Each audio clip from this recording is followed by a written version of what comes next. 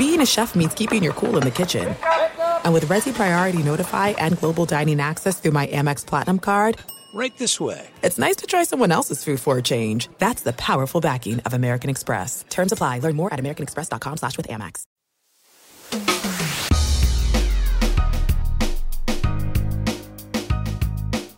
Hey, what up? Welcome in. I'm Doug Gottlieb. This is All Ball. You're going to love this. We're dropping it the day of day 2 of the NCAA tournament. So we recorded this during day 1. Amir Abdur-Rahim, the head coach of Kennesaw State.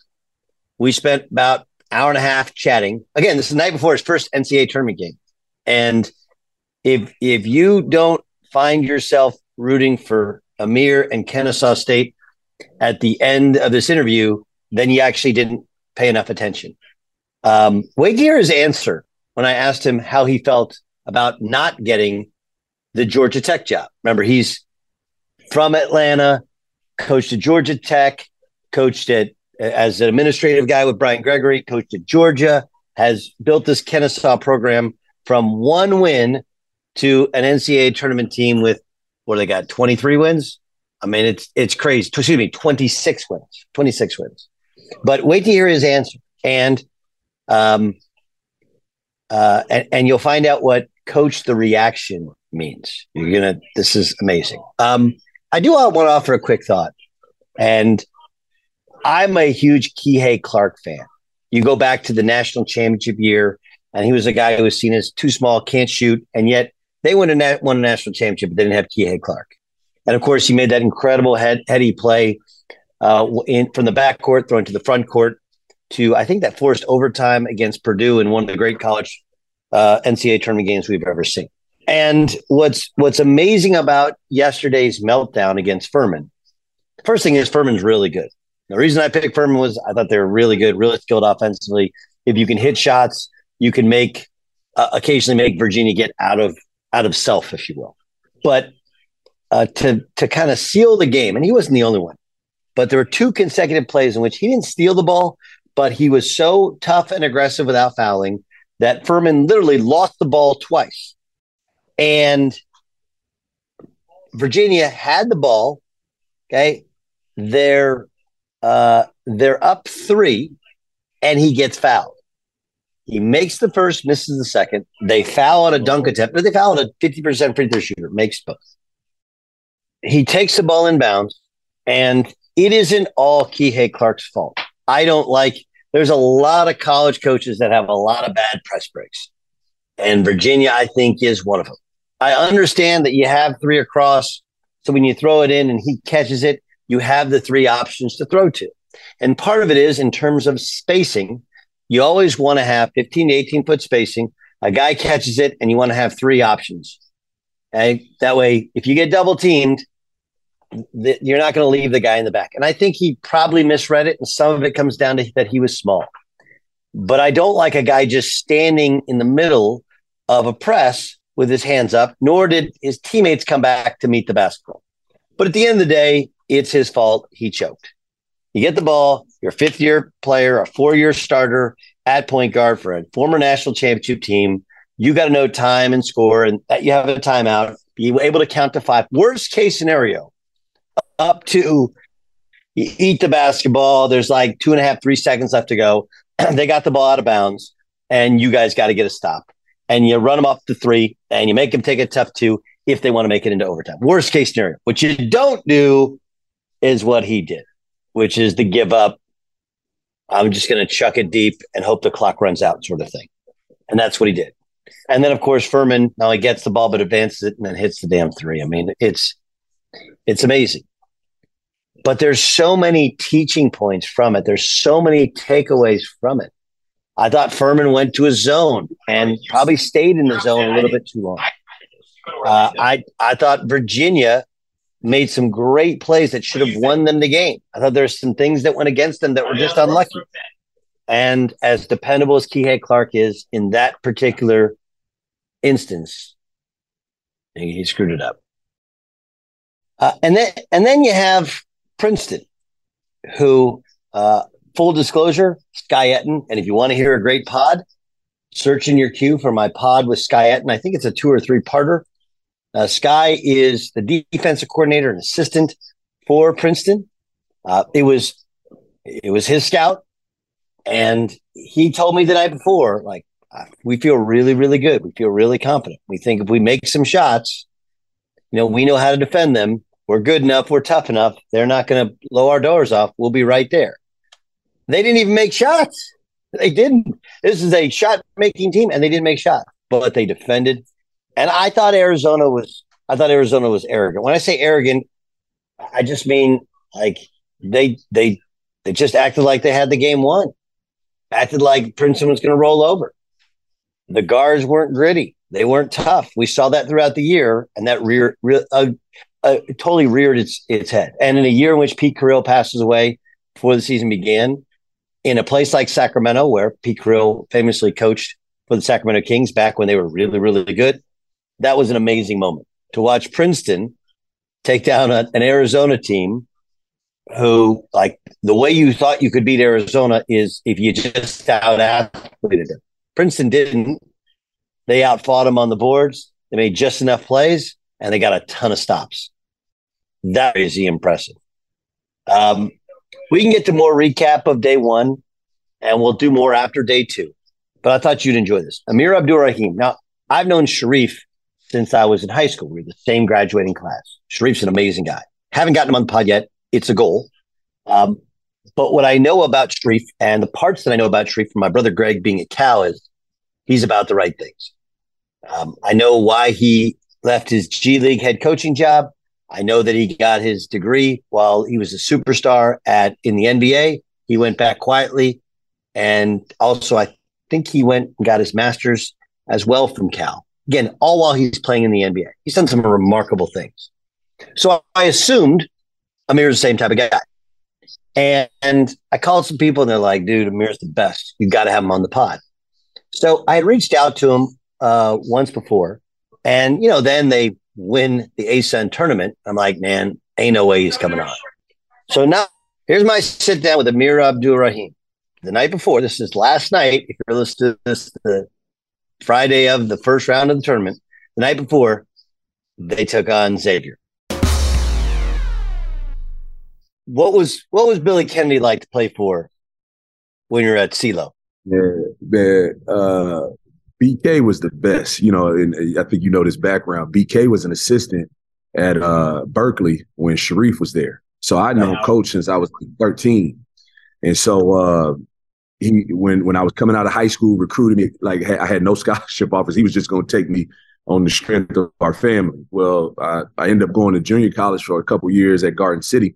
And they recruited me. They stayed true kind of to who they were. And so, man, when I got there, Doug, they never told me the record the year before I got there. So I just was just going to because the coach.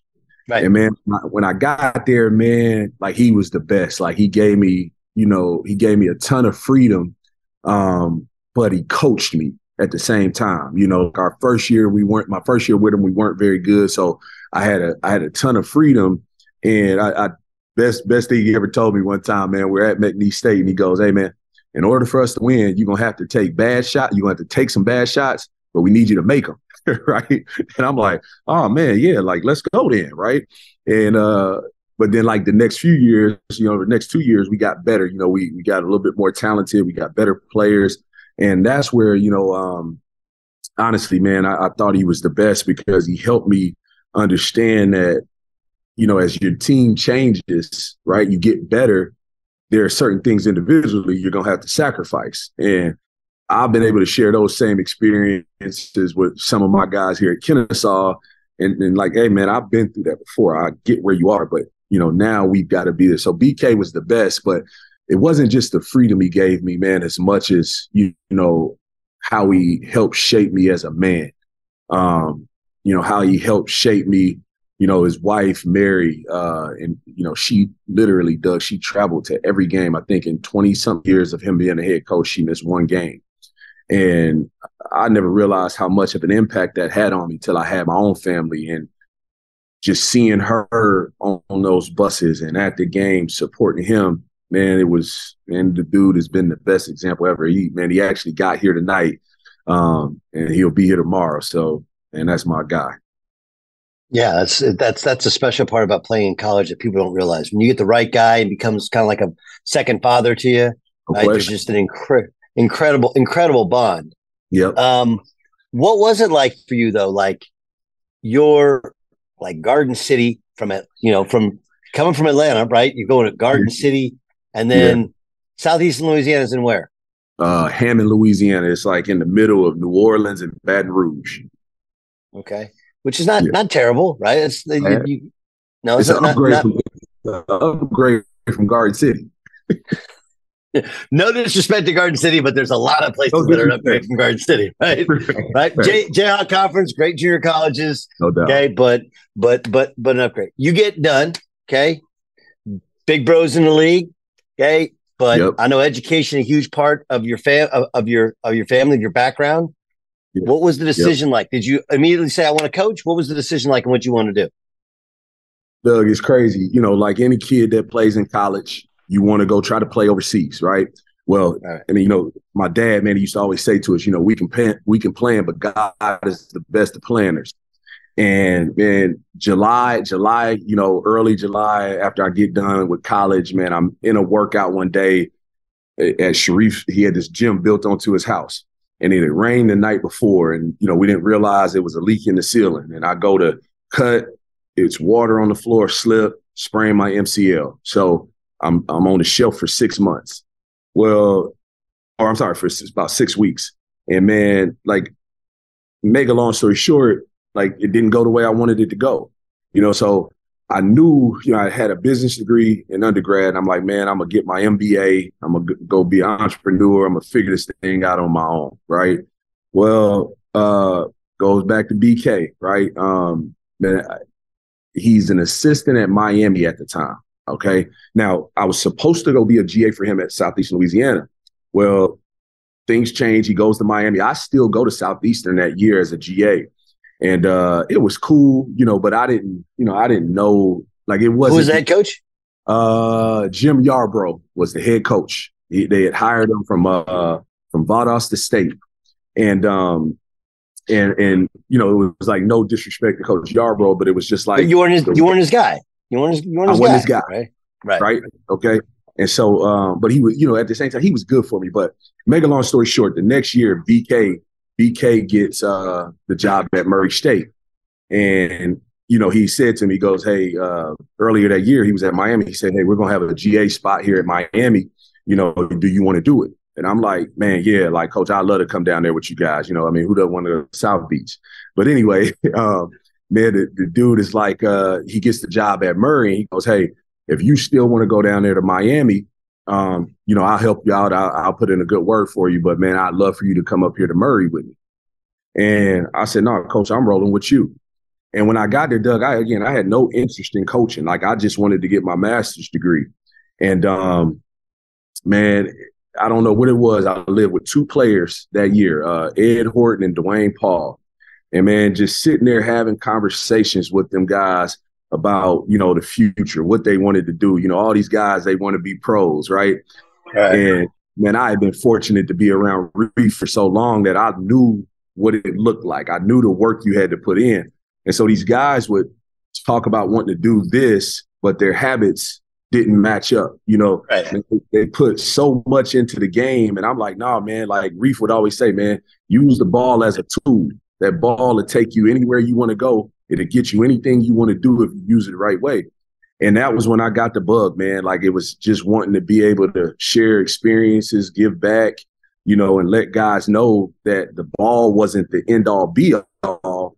It was a tool to kind of help them shape themselves as men, you know, going forward. Because the same work ethic they put into, you know, being a good player, it's going to be the same work ethic they put into, you know, whatever they decide to do. You know, it's just what it was. So, man, that's how I got into coaching. I had no desire to do it at all, you know, and that was kind of how I got into it.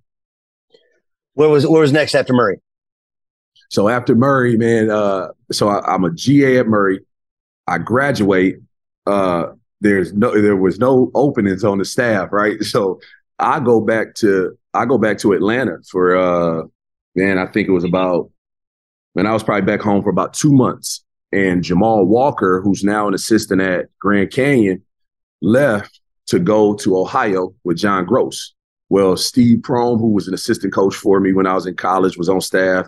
Isaac Chu, who's at New Mexico now, was on staff. I'm at my little brother's wedding in the Virgin Islands, and they call me like, hey, Jamal's going to Ohio. If you want this job, it's yours. Hey, we told BK, we want you to be on staff. He's going to call you. And coach calls me maybe about 45 minutes later, and he's like, hey, if you want this job, it's yours. And I'm like, yeah, I'll do it. So I go back to Murray for 3 years as an assistant, and then I leave young, kind of dumb Doug, honestly. I leave Murray as a full-time assistant to go to Georgia Tech as the director of player development with Brian Gregory. Did you want to get back to Atlanta?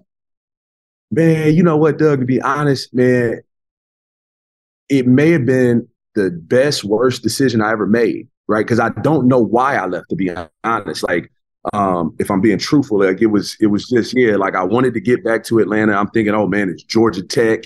It's the ACC. This is the next step, not realizing that I'm leaving what my true passion is of being on the court, being on the road, to now, like, I can't be on the court. I can't be on the road. But what it did for me going to Georgia Tech was like, man, I realized that everything was more about growth than it was necessarily status.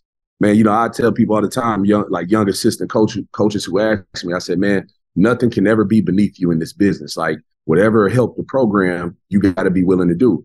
Man, I used to roll a whiteboard every day. It was like a big whiteboard, wheels, roll it from the locker room to the practice gym every day.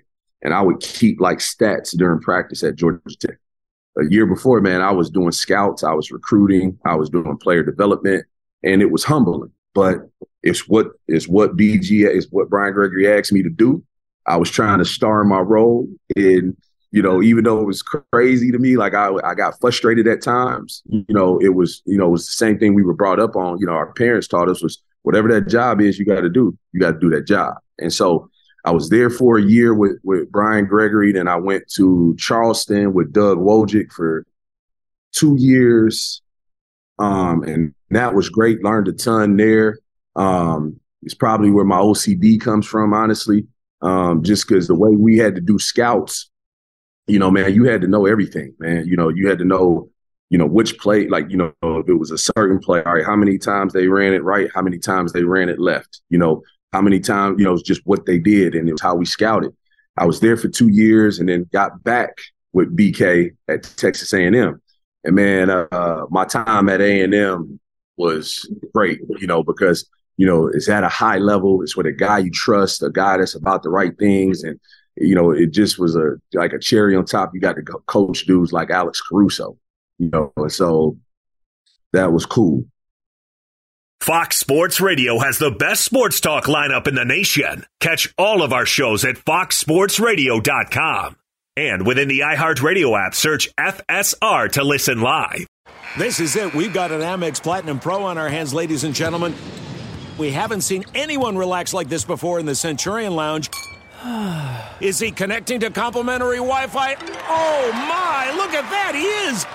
And you will not believe where he's going next. The Amex dedicated card member entrance for the win. Unbelievable. When you get travel perks with Amex Platinum, you're part of the action. That's the powerful backing of American Express. Terms apply. Learn more at americanexpress.com/withAmex.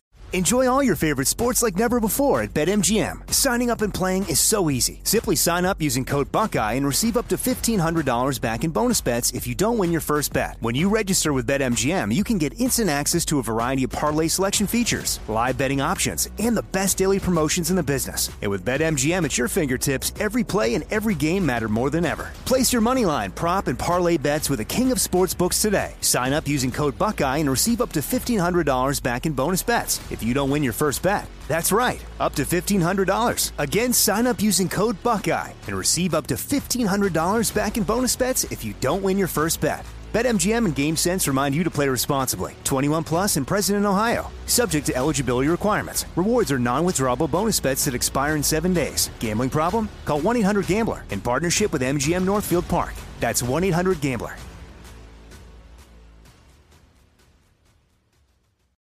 what was BK like the second time around? Because, I'm like, look, that was when he started to know he had the health issues as well, right? Yep. But you guys also had a killer staff with guys that have all, like yourself, gone on to be head coaches. Like, it's different. Yep. Like, it's different. You had kind of gone to finishing school going with Woj, right? Right. You kind of like, so what was that like the second time around?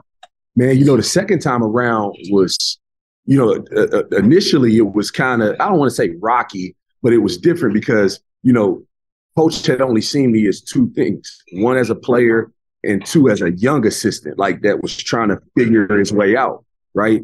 Then he turns into, then it goes to this thing where it's, it's, like, man, like you said, I went to finishing school in a sense, right? And, I end up growing a lot in those, I guess it was 4 years that I was away from him, right?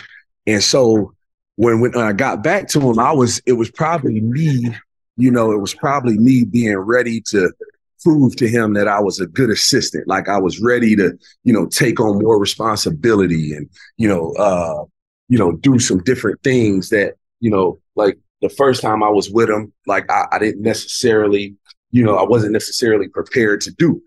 And so, I had to learn to trust him. He had to learn to trust me. And I think when we did that, when we came together in that way, we were able to do, some really special things. I was able to help him, do some really special things at A&M. And so it was great that second time around because like most people would say like, yeah, he had the health issues. But like I would tell people all the time, like, man, I thought he was as sharp.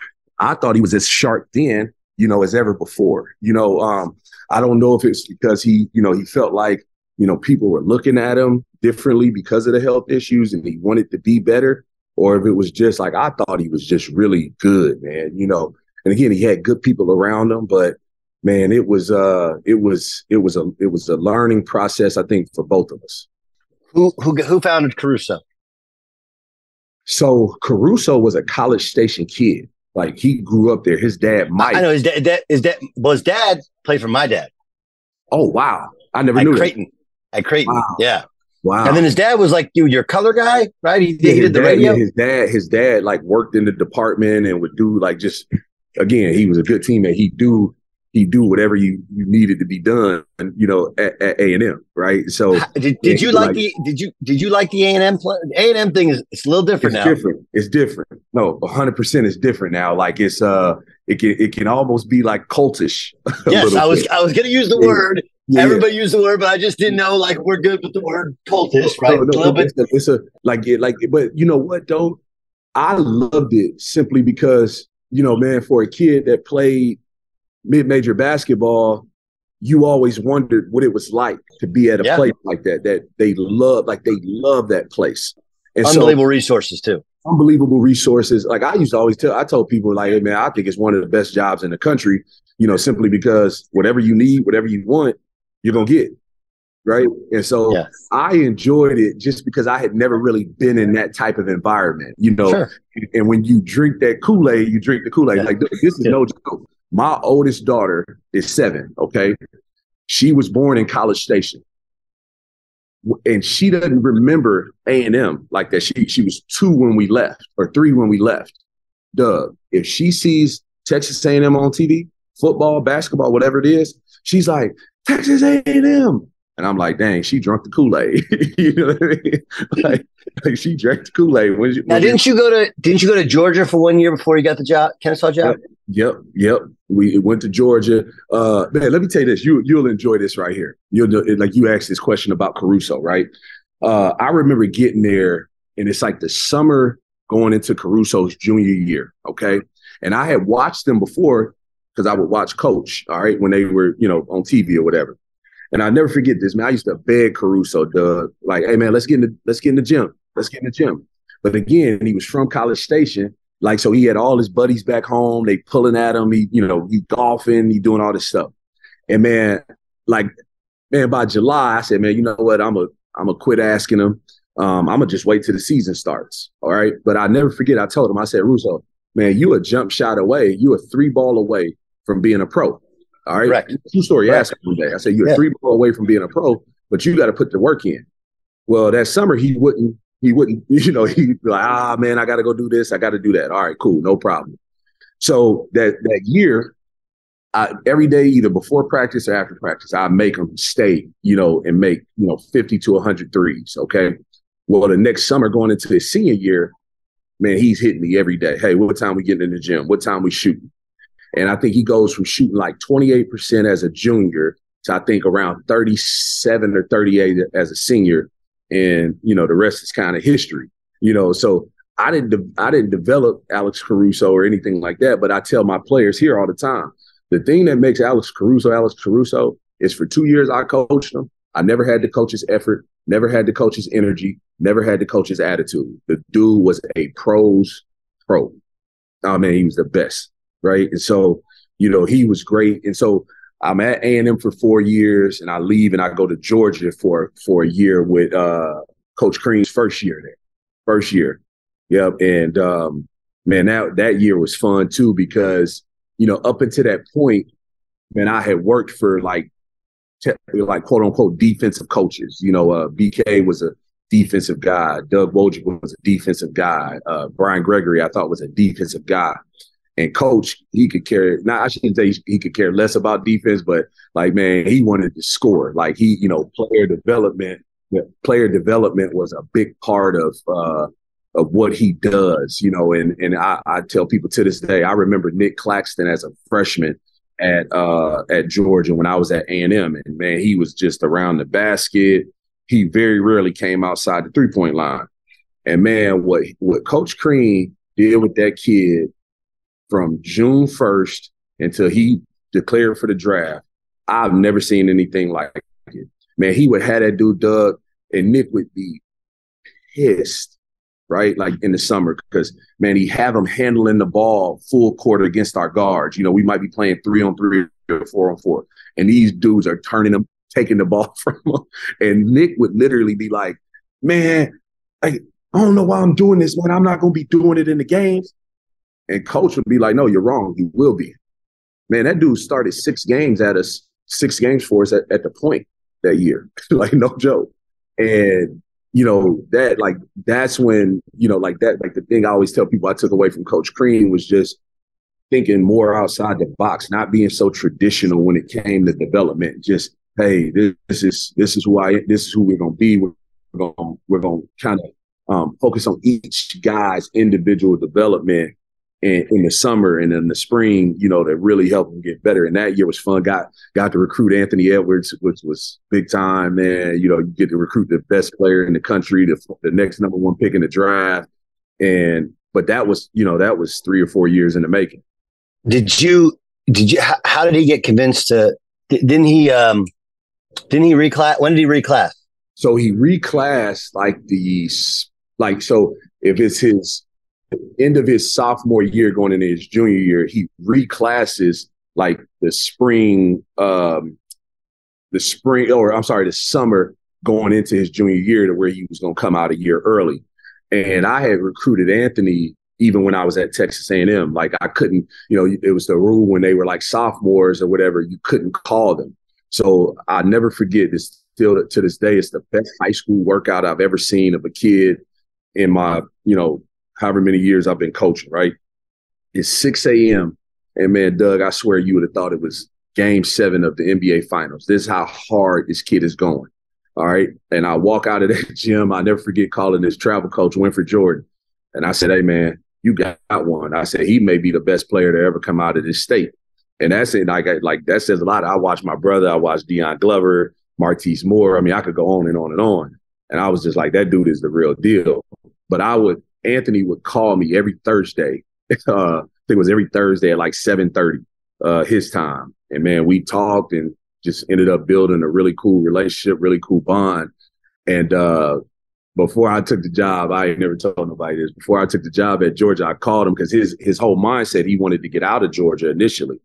And I said, man, I might be coming back, home to take a job, but I don't want to do it if you're not going to consider it. I know we've always talked about you getting out of the state. And he goes, where is it at? And I told him, Georgia. He goes, oh, yeah. He's like, man, I'll do UGA. He's like, I like UGA. So yeah, it was cool, man. That's awesome. At what point in time did you know the Kennesaw job was coming up? Man, this was the first time I'd ever seen that happen. But like the January so I guess it was January of 2019, they had put out a press release that Al Skinner wasn't coming back next year. Like he coached the rest of the season and they were like, he's not coming back. And this is how small the world is. And so Eric Hyman, who was the athletic director at A&M when I was there, my AD now, Milton Overton, worked for him I think it was at A&M. And, I called Mr. Hyman and I said, hey, this job is going to come open. Do you mind making a call for me? And he said, yeah, man, no problem. Anything you need. Made the call for me. And that was like the introduction. And, a few months later, and I was named head coach here. Was there any negotiation for like salary, anything like that? Not really, like, because they could only pay you what they could pay you, right? Right. And I mean, you hear coaches all the time. The one thing I always appreciate about Coach Crean was, he asked me, he goes, hey, if you really want the job, I won't throw any more money at you. I don't want to confuse you. If you think it's a good job for you, then, go do what go try to get it.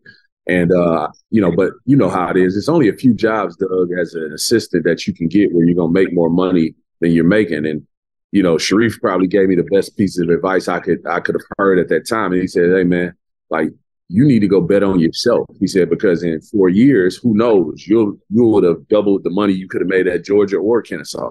Go bet on yourself. You're ready. And, that was it. But I was excited about the challenges, to be honest with you. So you get there. Yep. What was it like? It was like nothing I'd ever seen, Doug, or heard. Okay. Like, and that's not a knock on Coach Skinner or the staff or anything like that. But it was, man, I had never seen like a culture and an environment be voluntary, right? Meaning, like, no joke. I get the job. It's like the first day I'm on campus, I sent out a text to the team. Say, fellas, tonight, team workout, 6 p.m. One of the kids texts back, hey, is this mandatory? Well, I kept like the director of ops from the staff that year. And I just went to him and I said, hey, man, why would what would possess him to text that back? And the guy kind of put his head down and he just goes, man, coach, spring workouts were voluntary. Well, come to find out, like, so were weights. They were voluntary. Like, it wasn't any like Monday, Wednesday, Friday, or Tuesday, Thursday. Like, if they wanted to lift, they could lift in the spring. If they didn't want to lift, there was no consequence or anything. So, man, it was like this really cool place, right? That had a lot of, it had good bones to it, that you could really sell to recruits. But, man, the environment and what was okay, man, it was crazy. It was crazy. So help me out in the city of Atlanta, right? Because having worked some at Turner, I've seen Georgia State just explode, right? Yeah. In terms of the campus. And of course, they got to the tournament, won a game a couple years ago, right? Where does Kennesaw fit in the landscape of things in Atlanta? Man, Doug, and I say this, I'm the coach at Kennesaw and I want to sell my university, right? Like, I truly believe, man, it's got the best setup of any of them. I mean, it's like, I'm thinking like if I'm a parent, okay, or if I'm a coach and I'm selling this to a parent, with Georgia State and Georgia Tech, they're right there in the heart of everything, right? And so, not like both of them have, campuses where you can, you're on campus, but from a safety standpoint, like, you're in the city, man. Like, you're right in the heart of everything. Being at Georgia, you got this great college town, great campus. I mean, it's beautiful as it gets, but you're 50 minutes, from not civilization, but anything. No, I mean, Coach Sutton used to say, "Hey, put state universities far as as possible." Right? There you go, right? Right. Yep, so you're 45, 35, 45 from the suburbs, right? 50 to an hour from the city. From the city. Well, with Kennesaw, we got this. I think it's in a great, area, safe area, great campus. It's like as big as any of the, it's just as big as Georgia's campus, 43,000 students. But you also 30 minutes from downtown Atlanta. You're 20 minutes from where the Braves play at the Battery. So socially for a kid, they can get the best of both worlds. For a parent, you can drop your kid off at this campus, and man, it's really safe. It's nice, and so that's I think. But the problem is this: people won't come that far up I-75 to figure out, hey, this is, man, it's a lot going on up here. This is nice. I saw your championship game. There were plenty of people that came up for that one. But that was all people like right there in Kennesaw, Acworth, Canton that came up. I don't know how many of those people were from, south of Baird Parkway, and but it was rocking in there. It was rocking in there. So, okay, your first. So how did you put together your first staff? Man, I tell you how crazy it is.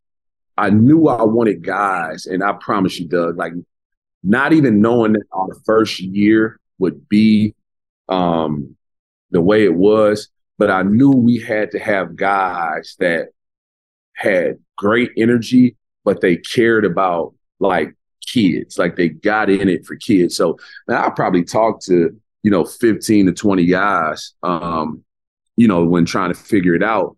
But like the first question I started with was like, hey, when you got this, what'd you get into the business for? Why? Like, what was your reason?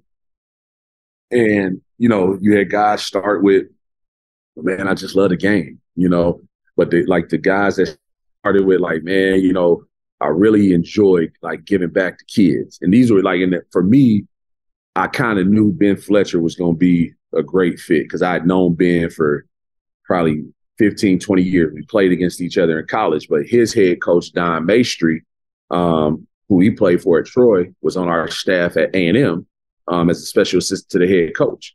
So we would talk about Fletcher all the time. And they had just got let go at Troy and he needed a job. So it was a simple fix or simple hire. Persian Williams, who I think is, I say outside of myself, but I think the dude knows the state of Georgia better than anybody out there. And I knew we wanted to recruit that state, and he could help me do it, but also he could take some of those, some stuff off my plate, whether it was with, some of the local coaches that, would need certain things, some of the players, whatever it is. And I knew he would get young kids to our campus, right? And then from there, I hired Tanner Smith, who's now at Stephen F. Austin. And we were just really lucky to get William Small. William Small had been at Iowa State with Steve Prohm, but Small was he recruited me. He was like the lead recruiter when BK was recruiting me at Southeastern. So they had got let go at the end of our second year. And man, I just stood, it was like a shot in the dark. I'm like, hey man, I got an opening. You want to come do it? And he was like, yeah. I'm like, for real? I'm thinking he's going to want to go try to find another high major job. And he came and joined us, and it's been great. What were you like? You lost 20 in a row. You won one game, you lost 20 in a row. Yeah. What were you like? What were you like as a coach in year one when you guys were losing? A maniac. Like just, man, it had been so long, Doug, since I had lost, you know what I mean, player or coach. But like as a head coach, like, I could pay attention to everything BK did or Coach Crean or Wode or whoever, but I still had to be myself. And the thing that I didn't know as a head coach, first time head coach, is being honest, man, I was so result driven that it was crazy, right? Like I could say, hey, we got to build a foundation. We got to build a culture. We got to build a standard. But I wasn't living those words. Like as soon as as soon as like, something went wrong, man, the thing I did my first year, I would be talking to the officials more than I was coaching. Right? I was like, it was crazy. And as I'm talking to them, I'm not coaching my team. 3 plays that went by and I don't even know what happened. So during that time, man, like honestly, like I was, I was very impatient, very result driven. And it's probably why we lost 20 games in a row, because as the leader, I wasn't focused on the right things. How did you decide to change it? Like what was it your off season year 1? Was it off season year 2? How did you decide to change, to become more process oriented? Yeah, I would probably say, nah, man, because I was still pretty result driven even in year 2, because that was with this core group of guys, right? And we won 5 games that year, and this is the part I feel like when I think about it, I'm like, man, you needed to be better. We were the 4th youngest team in the country that year. We were playing 7 freshmen. We were playing literally 9 guys that were new to Division I. But because we were more talented than we were the first year, I'm thinking, oh man, like it's got to happen. Like we should be better than what we are. Again, result driven. And so I would honestly say it was the off season after year 2.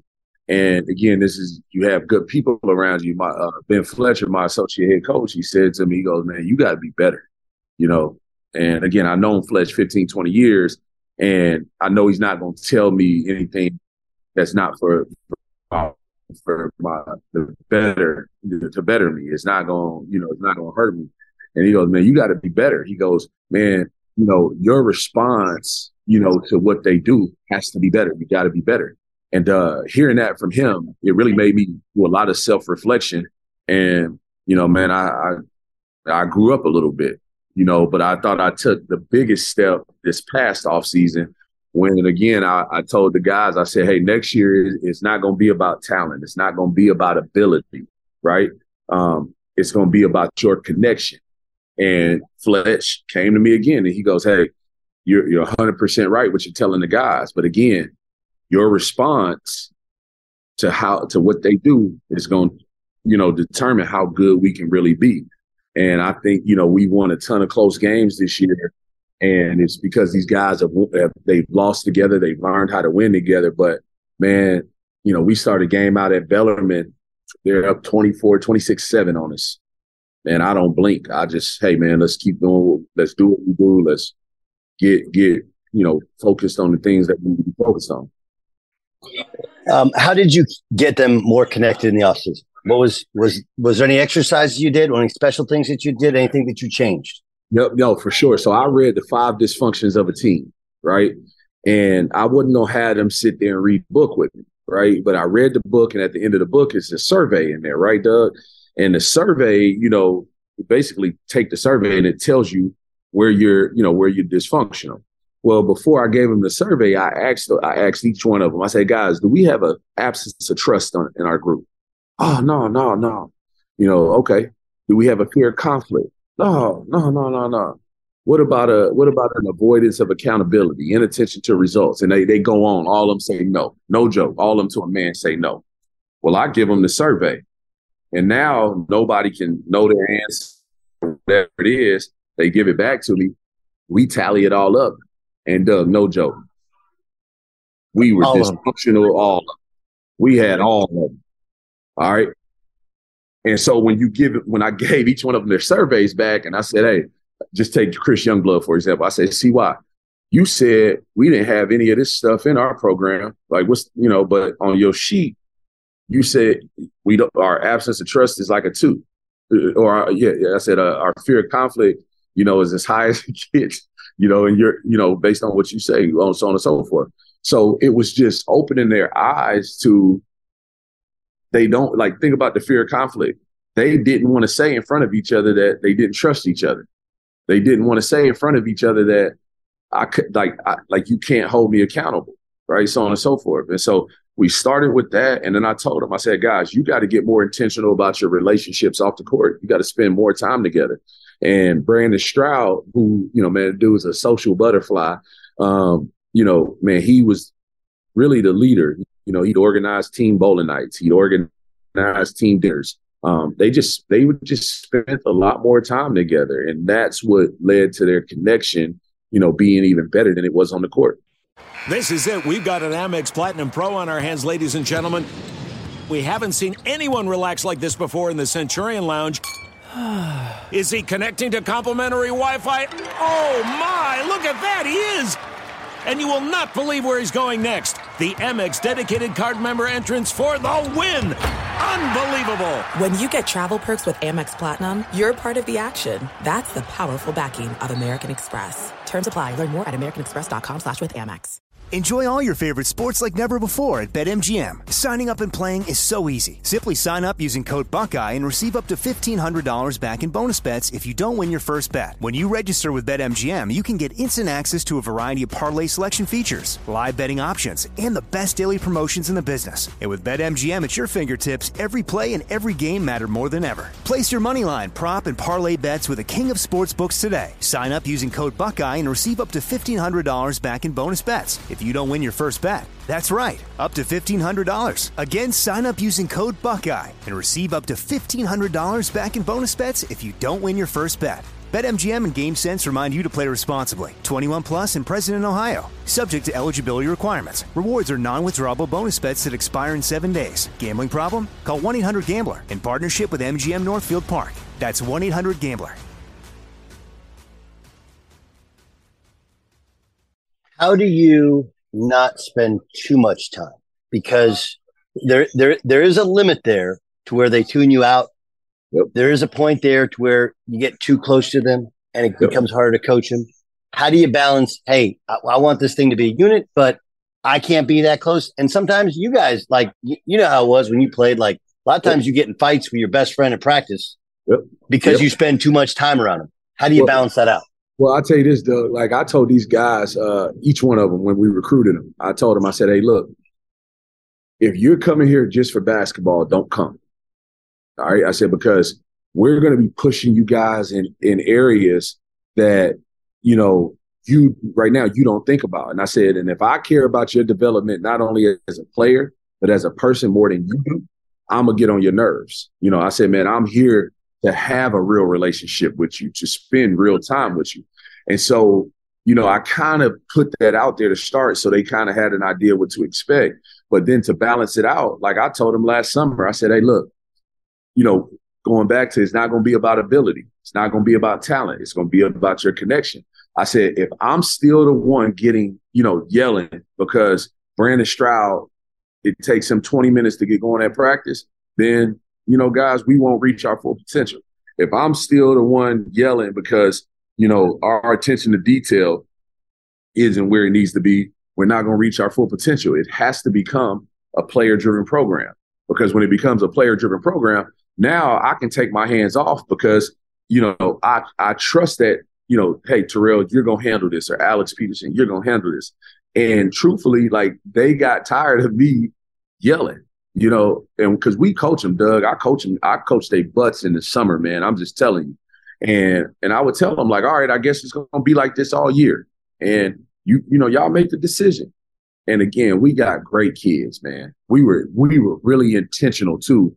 Those first couple of years, kind of, who we wanted to bring in our environment, who we were intentional about it. And so the way we balanced it out, like, I really pushed them and encouraged them to make it more their program, their, what they wanted out of it than what I wanted out of it. Because naturally, I'm gonna care about it more than they do, right? So what guy on your current team do you take the greatest pride in turning him, changing him, evolving him?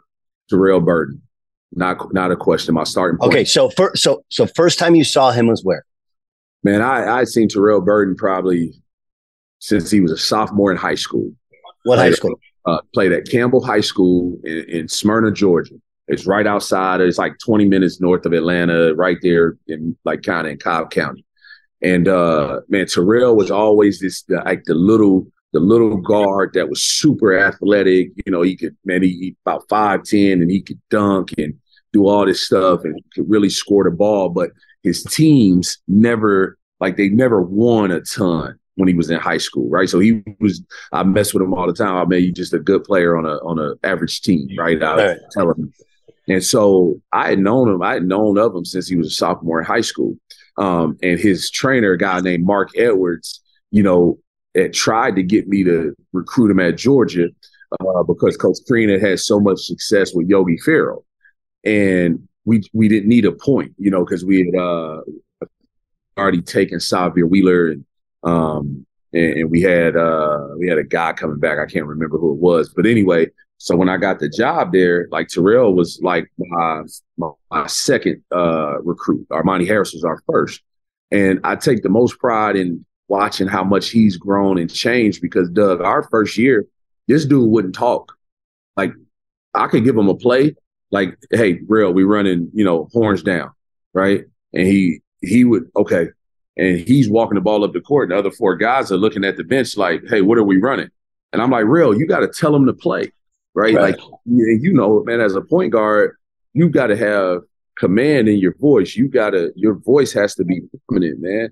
And the dude would not talk. And I was on him every day. And to the point where now, like, man, we'll go in a huddle, you know, like say at one of the media timeouts. And like, for example, in our Liberty game, the last 3 huddles, all I had to do was give them either the defensive assignment or the offensive assignment. Terrell was in there like, hey, man, this is where they hurting us. They keep beating us on this backside. Man, we got to clean this up. He's the most vocal dude on our team now. And like just watching it, man, it's cool. It's really cool. You know, there's nothing in the world like the electricity of a full gym. No doubt. Right? There's nothing like it. Yep. What was that like? We'll get to the game, but when you walk out there, and I don't know if you, in your mind, could do the juxtaposition of your first home game at Kennesaw when it's friends and family only, right? Yeah. Right? I'm guessing a couple hundred people, right? Yeah, maybe 150. What was that like? There, your guys are warming up. You're playing Liberty to go to the NCAA tournament. What's that like for you personally? Man, it was special. Right, and I don't know how many head coaches do this, right? And I'm not saying I'm more special or better than anybody else, but Persian Williams, who's on my staff, we talked about him earlier.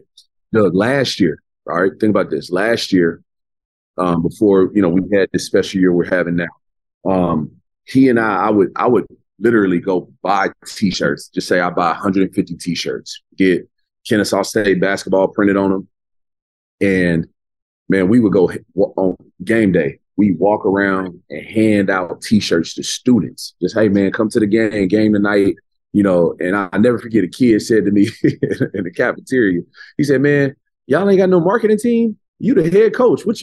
Why you handing out T-shirts on game day, right?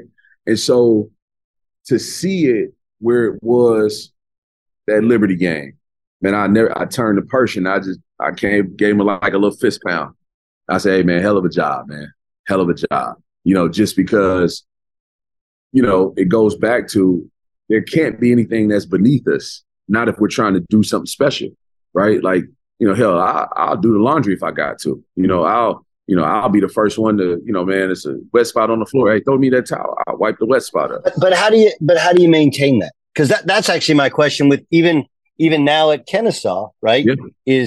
Is the guys that are there now, you got guys that have been there for 1 win and 5 wins or whatever, right? Whereas guys that come in now, they think this is how it is. Like, no, you don't understand. You don't understand.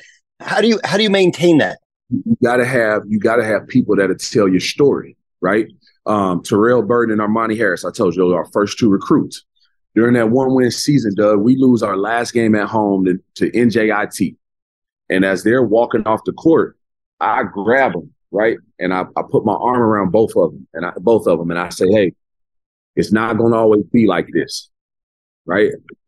But more importantly, y'all have to tell the story, you know, of what it can't be like to those incoming guys, you know, because they don't know any better. You guys do. And so, you know, even like Chris Youngblood, you know, and Brandon Stroud, those guys have had a lot of, you know, success, or not a lot, but they've had decent success more than Terrell and Armani, you know, more than Terrell and Armani have. And even them, they have to be able to be the storytellers, you know, as, you know, we got a big kid from Iowa coming in next year named Daniel Tobilova, right? They got to be able to tell Daniel the story of what to expect. They got to tell Daniel the story of, you know, this is our standard. This is our expectation. So I think that's how you maintain it. It's one thing to walk into that full gym. It's another thing to win, and win in the way that you won. Like you said, the last 3 huddles, you didn't have to say anything except the defensive assignment. Right. That buzzer strike 0. Yeah. You did it. Yeah. What went through your mind? Man, honestly, Doug, I thought about my dad, man. My dad passed away in July of 2020, right as the pandemic was, you know, just strong going, right? And he passed from, you know, complications of COVID. And man, you know, it's like crazy. Like you realize how much your parents mean to you. But even at the time, I was a 38, 39-year-old man, right? And you never realize still how much you need your dad, right? Like just sometimes like a word from him, man, right? And so, man, my dad passed, and, you know, you just start going through certain things. But, man, I found this voicemail from, man, it was literally after our Creighton game, all right, of my first year. Your first year? That was your first game. That was your first game, right? Yep, our first game. And, man, I didn't even realize I still had this voicemail. But in the voicemail, man, he's like, yes, sir. Yes, sir. He goes, man, I love you, boy. You know, it's like, he just, you know, my dad was like the king of, it's a running joke between my brothers and sisters. Now, like, man, he just leave these long voicemails talking to you, like as if you were having a conversation with him. Right. No question. All right. It's like, they the best. But, you know, at one point in this voicemail, he goes, yeah, man, that's just one, you know, that's just one. But, man, I can see you in some years. They belong to you, man. You've been there before. You've done it before. He goes, you've been there before. You know what to do. Doug, I listen to this voicemail every game day. All right. Every game day. And when that buzzer struck 0, man, I'm sitting there thinking, man, how did this dude know? How did he know? Like after our first game, you know, he says, yeah, that's just one. But I can see you in some years. They belong to you. You know, man, I was messed up, man. Like, you know, just, you know, man, my brother was there. Man, my brother was there, and my sisters were there. My oldest sister was all. She had flew in from Little Rock that day. And, man, just to see them in the stands, man, I would consider myself an emotional guy. I kind of wear my heart on my sleeve, right? But, man, that's literally what went through my head was, how did this dude know? You know? And, man, I couldn't have been more happy. But then I just very similar, you know, I'm very similar to my dad.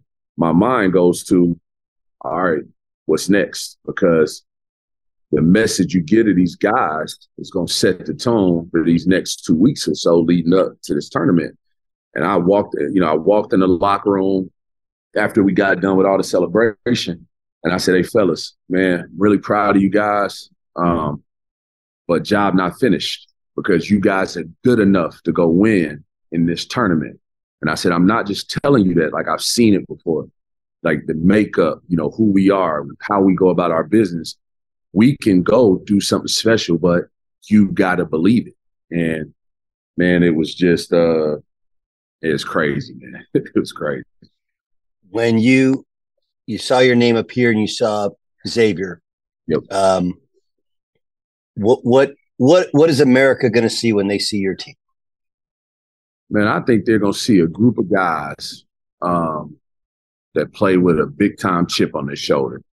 You know, the one thing I told our group, you know, was, you know, guys, you got to a point where you're going to play in a tournament and there won't be any bad teams. There won't be any bad teams, guys. All right. So, like, the chip on our shoulder, okay, it has to be massive, and it has to be like, hopefully that chip, is the same chip on each guy's shoulder, because we got to be fighting for the same thing, right? Because Xavier's going to be good, all right? You're going to play a good team, right? And so when we see that matchup, man, I'm like, okay, right? I just watched them against Marquette in the Big East Championship and knew they were a lot better than they played that game. Marquette was really good. But I said, okay, like, cool. Like, we're like, nothing that this won't overwhelm us in a sense. I was more concerned, Doug, about the like them letting like the bright lights and the magnitude of it being the NCAA tournament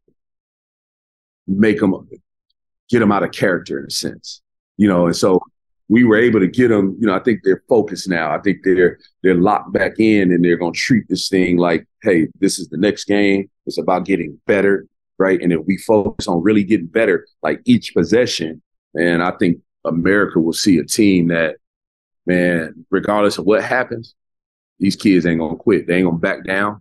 They're going to be there. I promise that. As you said, you and one person in your state feel like Georgia better than anybody. Yep. Tech just came open. They offered it to Damon. Yep. Not to you. Yeah. How'd you handle that emotionally? And I'll be honest with you, Doug. Man, I was so hyped for Damon. Like, my right hand to God. My wife, I came home that day.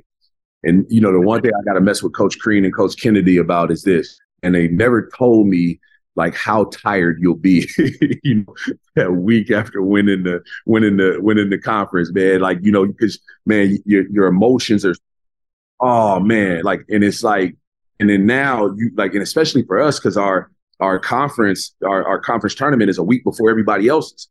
And so now, like, you're sitting there a week without even knowing, like, who you're playing. And, yeah, you can go in there. It's like a fight to get those dudes to come in there and, really lock in for the hour and 15 minutes you're going to be in there, because they're like, man, we don't even know who we playing. We don't know where we're going. We don't know this. So I got to give Coach Crean and Coach Kennedy a hard time about that, after everything is done. But I went home the day they hired Damon, and I was tired, man. And I guess my wife, she like looks at me and she's like, hey, you okay? And I'm like, yeah, just tired. She goes, nah, like, are you okay?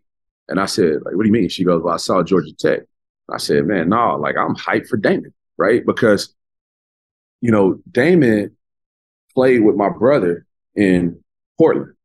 So I've known Damon since I was 26. Like, we went to the Bernard Hopkins, Jermaine Taylor, the first middleweight championship fight that those guys fought in Vegas. And, man, that dude let us hang out with him. He let me and my little brother hang out with him that night. It was like the night of our young lives at that time, right? And he's been a unbelievable friend, like big brother to me over the years. And so I knew what Damon had built at Pacific, right? And I think just like you. No, he came in. Yeah, it was a nothing, and then he won Coach of the Year. It was nothing. Yeah, yes. And won Coach of the Year. And then so he leaves and he takes that deal with the Celtics. And I mean, Robert Williams III played for us at Texas A&M. And so, like, I would see and, like, every now and again talk to Rob and, man, Dame, like, just the impact he was having on him. So to see Damon get that opportunity at Tech, man, I learned a long time ago. I should say, Sharif told me a long time ago, actually, when I was interviewing for this job. I interviewed for this job and William and Mary. And the truth of it was I wanted the William and Mary job because it was in the CAA. It was in my eyes more of a basketball league, basketball ready. It was more money, all of this stuff. And man, I never forget. I'm waiting to hear back on both jobs, and I let myself become consumed by it. And Sharif, man, I never forget, I was on the road. I was in between Athens and Augusta, Georgia. I went recruit. And I was talking to Sharif. He's like, man, you good? I'm like, man, these jobs, man, I ain't heard nothing back. And he goes, hey, man, what God got for you, he got for you. You know, he said, man, it can be a million people trying to keep something from you. But if he wants it, if he has that for you, he's going to remove those, those people out the way. He said, and you can want something so bad. You can want something so bad that like you just want it. But if he doesn't want it for you, he's going to protect you from it. And you don't realize it. Ever since then, Doug, I promise you, man, I've just been on, I like truly, I tell God every day, like I told him during games, man, like this year, hey, whatever it is you got for us, I trust you. I trust you. My right hand of God, I've literally said that throughout games. And so, again, I just go back to it. Like when it came open, it was like, okay, cool, but when Damon got it, man, shoot, I was probably more happy. I was probably just as happy that he got it as if I would have got it because he's very deserving of the opportunity. This is it. We've got an Amex Platinum Pro on our hands, ladies and gentlemen.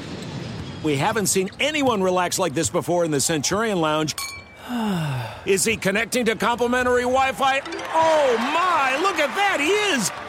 And you will not believe where he's going next. The Amex dedicated card member entrance for the win! Unbelievable! When you get travel perks with Amex Platinum, you're part of the action. That's the powerful backing of American Express. Terms apply. Learn more at americanexpress.com/withAmex. How do you, let's say you stay, assuming you stay for another year, but now all of a sudden your dudes have an extra year.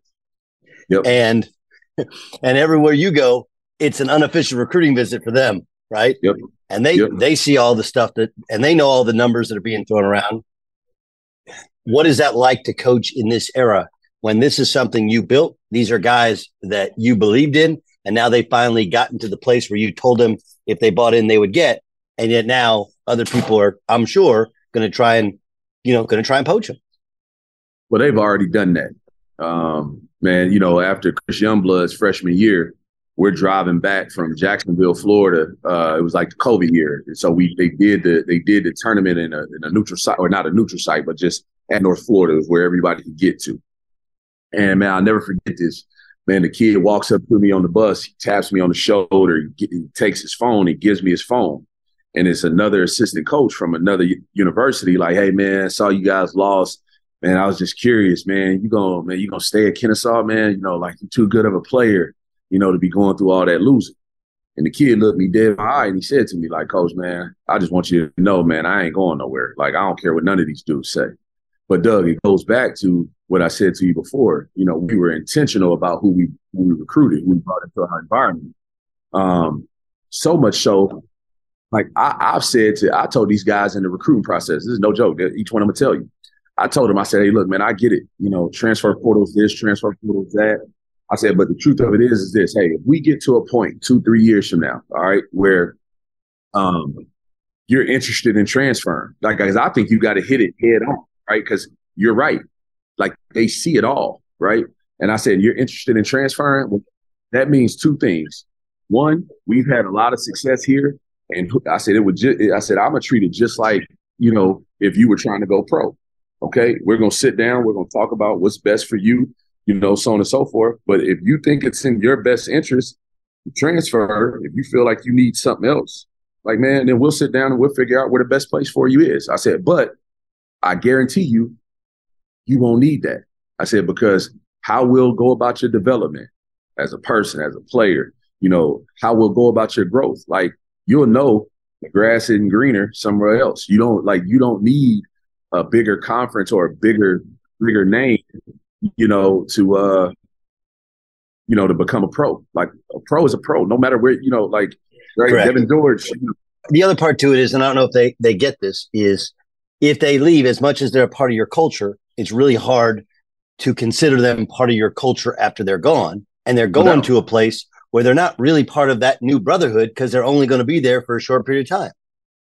So then they become a dude without a home. They have an alma mater, but no real place to call home. Hey, what was the movie with wasn't Clint Eastwood? What's my guy, man? I can see his Unforgiven? no, was it no country? No Country for Old Men. No Country for Old Men, right? And, like, that's how I think about the transfer portal sometimes, right? It's like these dudes are leaving, like some of them are leaving when they're young, but a lot of them are leaving after 2 or 3 years where they've been at schools. And, these schools have helped them grow and become who they are, these staffs, right? And then they leave thinking that, I can go over here.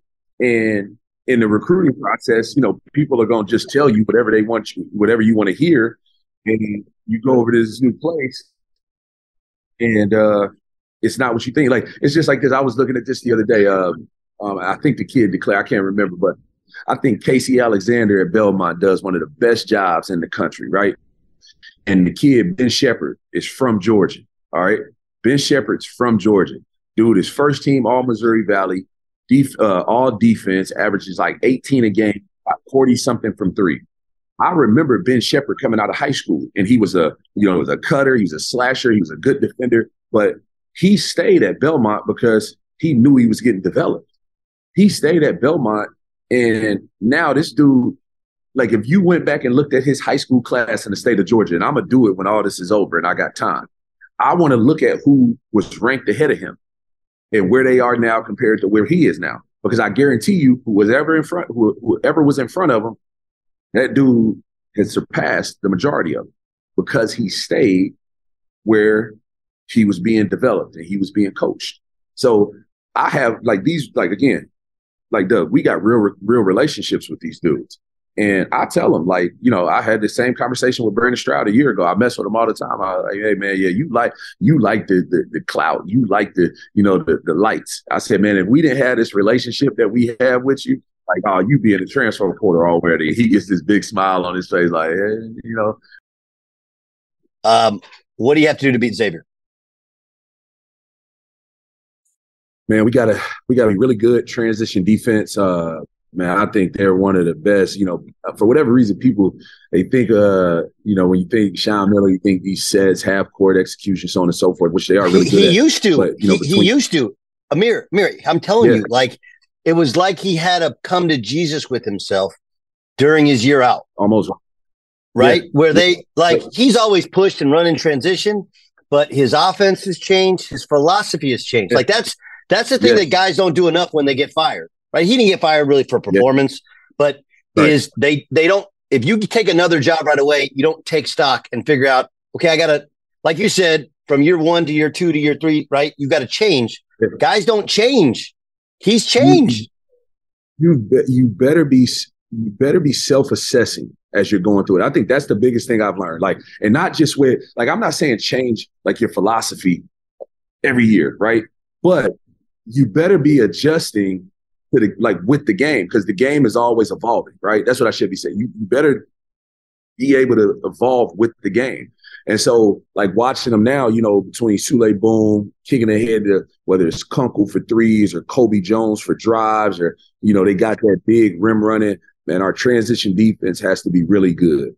And then I think once they get to the half court, we've got to do a really good job of limiting paint touches. And that's whether through the post, right? Like with the duck ends and that's where, if you look on paper, their advantage is their size, right? But I mean, again, I think we played, a number of teams with size very similar to theirs. And outside of our trip to San Diego State, which was bad scheduling by me, we've done a pretty decent job, of defending the paint, with playing 4 guards. But we got to limit them to one shot too. We can't give them, second chances, once we get that stop. So I think if we can be good in those 2 areas defensively, and then I think if offensively we just do the things that we've done all year, we average right around 15 or 16 assists a game, and we do a really good job of sharing the ball. I think our balance is key, even though, Chris Youngblood is our leading scorer, but I mean, Terrell Burden has had games of 25 plus. Brandon Stroud has scored 20 plus. Case and Jennings, Chris Youngblood, Spencer Rogers, Damon Robinson. Our strength is our numbers. Our strength is our balance. So we can't, again, and I don't see my group doing this. We can't let it be, oh, it's March Madness. Let me get mine, right? Like we've talked about that enough. Like that San Diego State trip, we were like, man, it was literally like, man, dudes were just out there trying to get theirs, and we got pounded, right? And we were like, all right, you want to play that way? If you want to play that way, guys, this is going to be the result. I'm telling you right now, okay? And ever since that game, they hadn't played that way. So we've got to do a really good job of letting that ball find energy tomorrow. What's your pregame speech? Same old boring habits. I've said it a number of times. Last year, I used to have to try to, pump them up.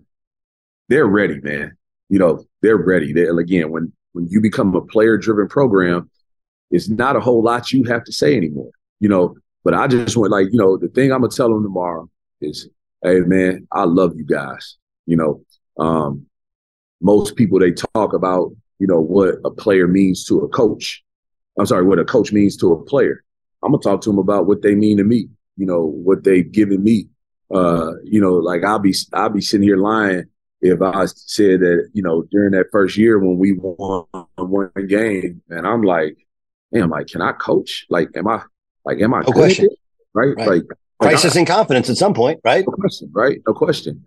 And what these guys gave me, over the last 2 or 3 years was that, all right, I can coach, but more importantly, man, having 16 young guys looking back at you every day for guidance, for confidence, for you to help them find themselves, and they listen to you and they follow you, man, I think it's one of the greatest gifts a person can have. And so they've given me that energy and that confidence, even in myself, that the way I'm doing it, the way we're doing it as a staff, you can win doing it. I say the right way. I'm not saying that anybody else is doing it the wrong way, but you can do it having authentic, real relationships with these dudes. It's fascinating to bring it up because you're obviously about the right things, right?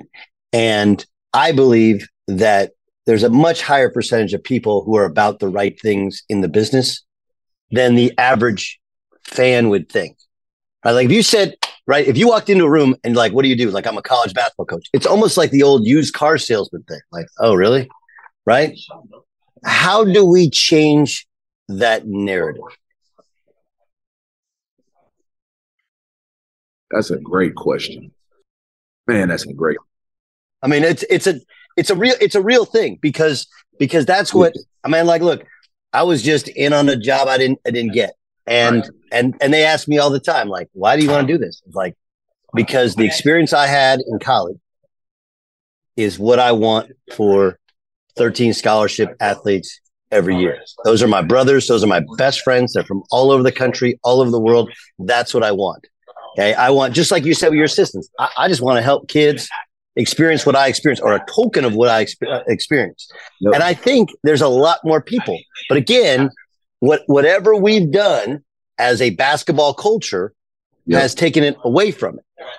The best way to answer this, Doug, is this, and I'm not perfect, man, by any means. So I'm not pointing a finger or saying I'm better than anybody else. But I think two things have to happen.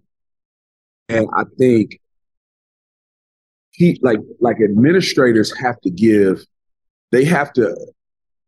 put a value, more value. They have to put more value on, they say, it's higher education and we're trying to, this is what it's about. But the way they hire these days doesn't equate to that. Right. And not only the way they hire, but even the way, the time that they give doesn't equate to that. And again, I get it. People want a winner. Okay. I get that part of it. But there are only a handful of places that go back to what we talked about at A&M, that have the resources and the things you need to be able to flip it like that. It's only a handful of places that can do that.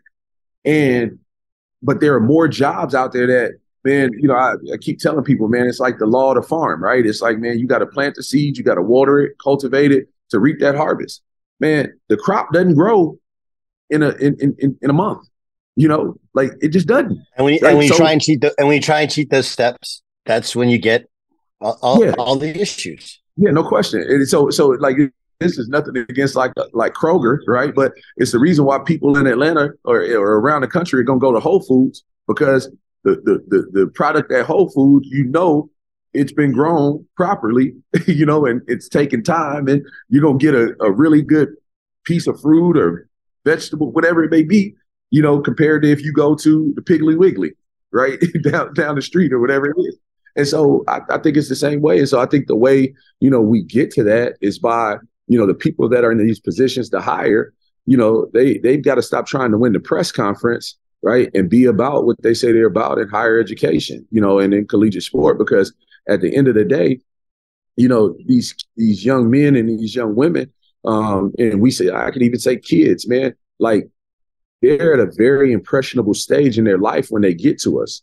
And it's going to go one way or another. They're either going to fall in love even more with getting better with the game, and they'll learn life through the game, or they're going to be like, man, all this dude care about or all she cares about is, how many points I score or the percentage I shoot. And if I don't do what she or he wants me to do, then I'm on the outs. Very transactional relationship. Very transactional relationship. Yeah. Very much so. All right, I want you to do a little exercise for me. Yep. You're walking out to the court in Greensboro tomorrow. Yep. And let's just pretend for a second your pops is there, and he grabs you and pulls you aside right before you walk out to be with your team. What would he say? Coach the response. Right? What's that mean?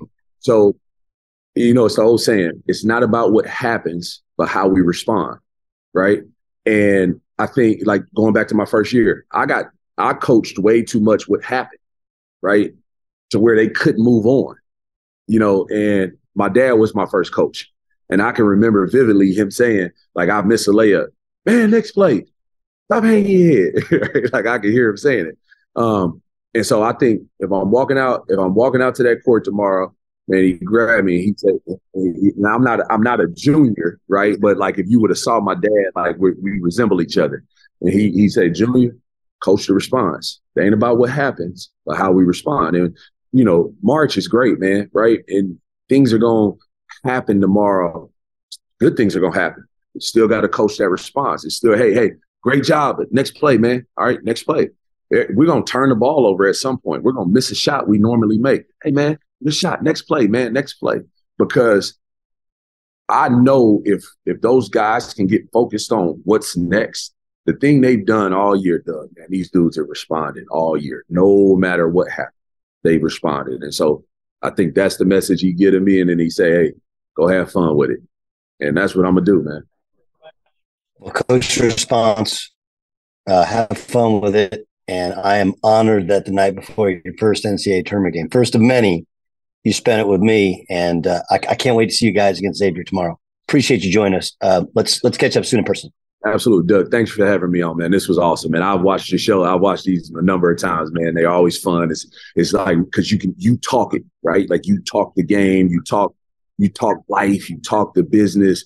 Like, it's an authentic conversation, man. I just appreciate it. Well, we're all in the people business, yes, right? And we all love hoop, and I think most of us love kids and love the journey. Yep. And if you just share that, you just share your story, like, people get to know you, they get to love you because you become real to them. Man, you're not just, not just Amir Abdur-Rahim. No doubt, man. People have been texting me like, hey, man, I know you're busy. I'm like, nah, man, like, yeah, I'm preparing, but these are people I talk to every day. Like, nah, man, like, I got time to call you.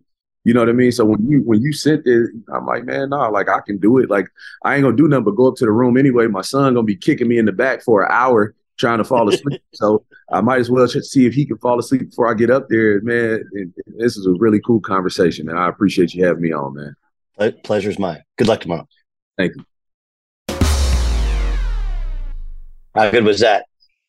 How much do you want to see his team play and hope his team wins? Unless you're an X fan, unless you're a Xavier fan, I'm guessing right now you're thinking, man, I'd really like to see Kennesaw win a game as I listen to that conversation. My thanks to Amir for joining me. My thanks for Kennesaw State for allowing that to happen. Reminder, the Doug Gottlieb Show is daily, 3 to 5 Eastern time on Fox Sports Radio, the iHeartRadio app. And remember, there are hundreds of these conversations in all ball. If you just want to go back and look, there are hundreds of them. And we're going to try and line up even more in the days to come as this tournament goes on. Because it's really about the people. It's really about the players. It's really about the coaches, but about their stories. I'm Doug Gottlieb. This is All Ball.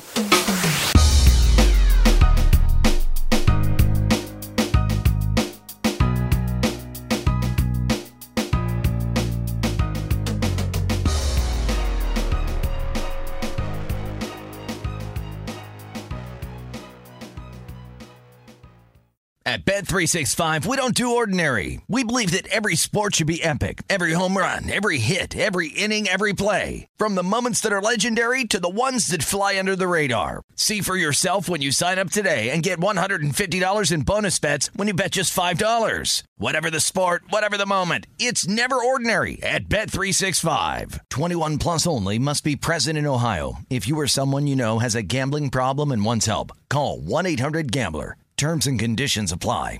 If a new house is on your wish list in the next 5 years, grow your savings faster and experience your dreams with an Ohio Homebuyer Plus account from Kemba Financial Credit Union. A savings account specifically designed to save for a new home, where you can earn 7% APY, a $500 matching bonus, and a $1,500 mortgage closing cost credit. Learn more at Kemba.org. Offer expires March 31st, 2025. APY equals annual percentage yield. Restrictions apply. NMLS 292230. Equal housing lender. Federally insured by NCUA. Hey, have you ever used Cheapo Air?